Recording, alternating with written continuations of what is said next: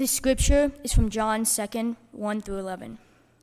On the third day, there was a wedding in the Cana of Galilee, and the mother of Jesus was there.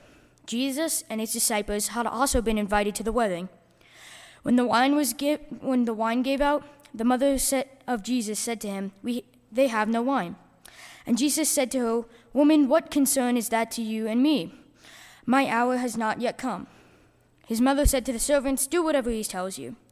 Now standing there were 6 stone water jars for the Jewish rites of purification, each holding 20 or 30 gallons.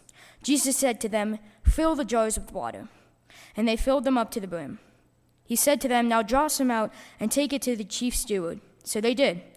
When the steward tasted the water that had become wine, and did not know where it had come from, though the servants who had drawn the water knew, the steward called the bridegroom and said to him, "Everyone serves the good wine first, and then the inferior wine after the guests had become drunk. But you have kept the good wine until now." Jesus did this, the first of his signs, in Cana of Galilee, and relieved his glory, and his disciples believed him. The word of God for the people of God.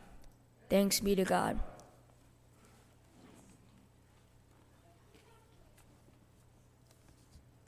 I'm so appreciative of Andrew. I was having a little trouble finding a liturgist this morning, so I asked him like 2 minutes before worship, and he did it. He did a good job. Will you pray with me? Holy God, send your Spirit upon us, that as your scripture has been read and your word is proclaimed, we may hear with joy what it is you have to say to us this day. Amen. Not my circus, not my monkeys. Have you heard that before?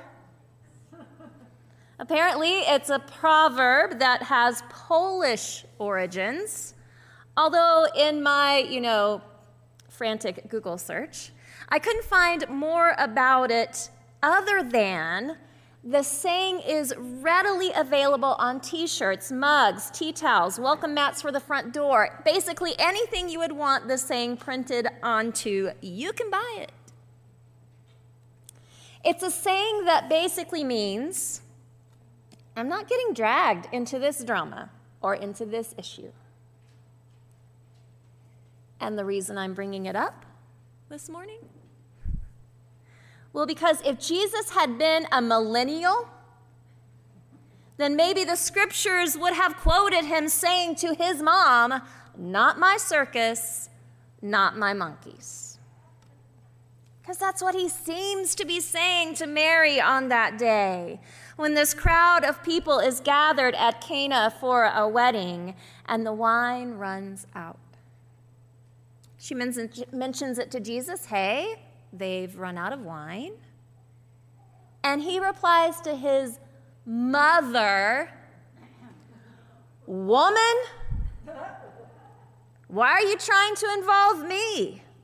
My time has not yet come."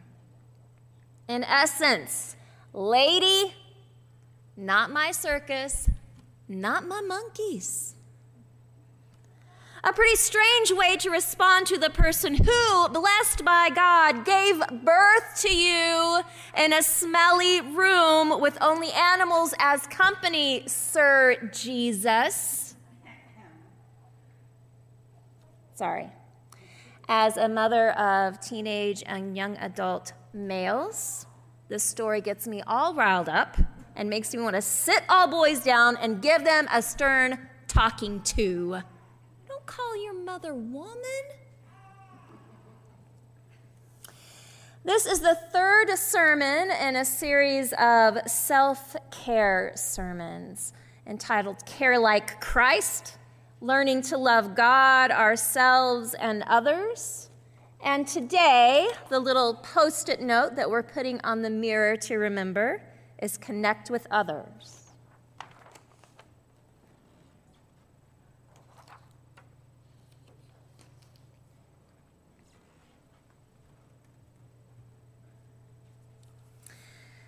Connect with others. But maybe with today's scripture, we should amend the title to Connect with others whether you want to or not. A big part of the idea of contemporary focus, of self-care, is individual. Taking care of yourself. Take a bubble bath, take a walk, take a break. And all of those things are valid. Don't get me wrong. There's an important balance.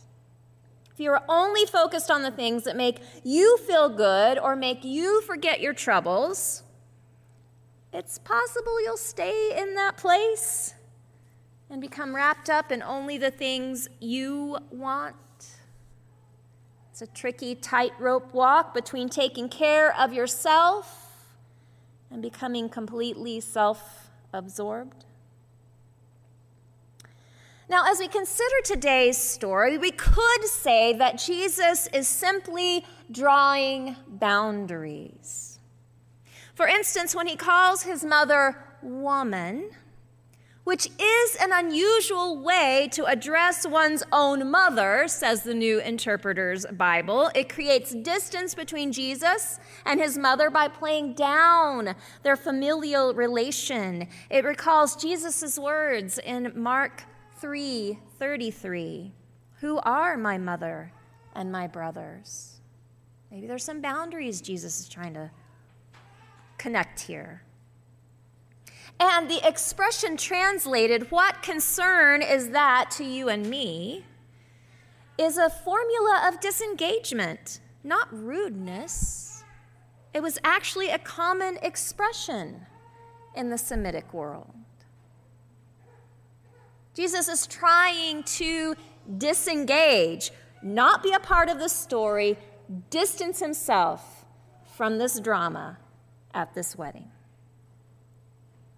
And sometimes this is valid self-care. To distance yourself from a toxic coworker or an abusive relative. There are definitely healthy boundaries that should be set up. In the book Boundaries, have you read this before? A lot of people have. By Dr. Henry Cloud and Dr. John Townsend, the authors encourage people to be responsible for themselves. And they explain that sometimes we take on the responsibility of others, but that benefits the other and not necessarily ourselves. They write, "Problems arise when boundaries of responsibility are confused. We are to love one another, not be one another. I can't feel your feelings for you. I can't think for you. I can't behave for you. I can't work through the disappointment that limits bring for you. In short, I can't grow for you, only you can. Likewise, you can't grow for me." The biblical mandate for our own personal growth is continue to work out your salvation with fear and trembling. For it is God who works in you to will and to act according to his good purpose. You are responsible for yourself. I am responsible for myself. This is good and healthy thinking. An important learning, especially for people like me, who are natural helpers, any more of those out there, and want to make things good and right for all people. But that very rarely, if ever, works. You tried to learn a lesson for somebody else? Yeah. So boundaries are good and healthy. Yes, you should be aware of what you are responsible for yourself, and what others are responsible for themselves.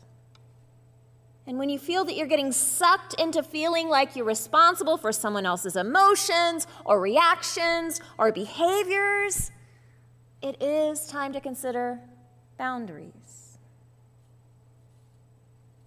But in our scripture story today, there is nothing that tells us that Jesus is in a situation in which he is needing to draw boundaries around a toxic relationship.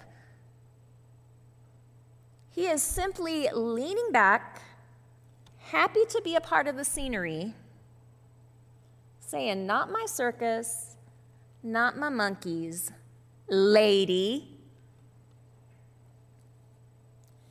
Bell Hooks, an American author and professor and social advocate and feminist who actually sadly died in December this last year, once wrote, "I am often struck by the dangerous narcissism fostered by spiritual rhetoric that pays so much attention to the individual self-improvement and so little to the practice of love within the context of community."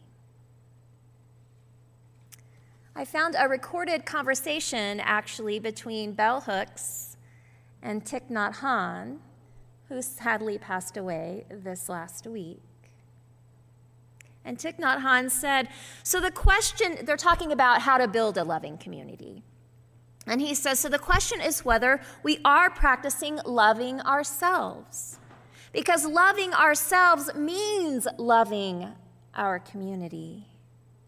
When we are capable of loving ourselves, nourishing ourselves properly, not intoxicating ourselves, we are already protecting and nourishing society. Because in the moment when we are able to smile, to look at ourselves with compassion, our world begins to change.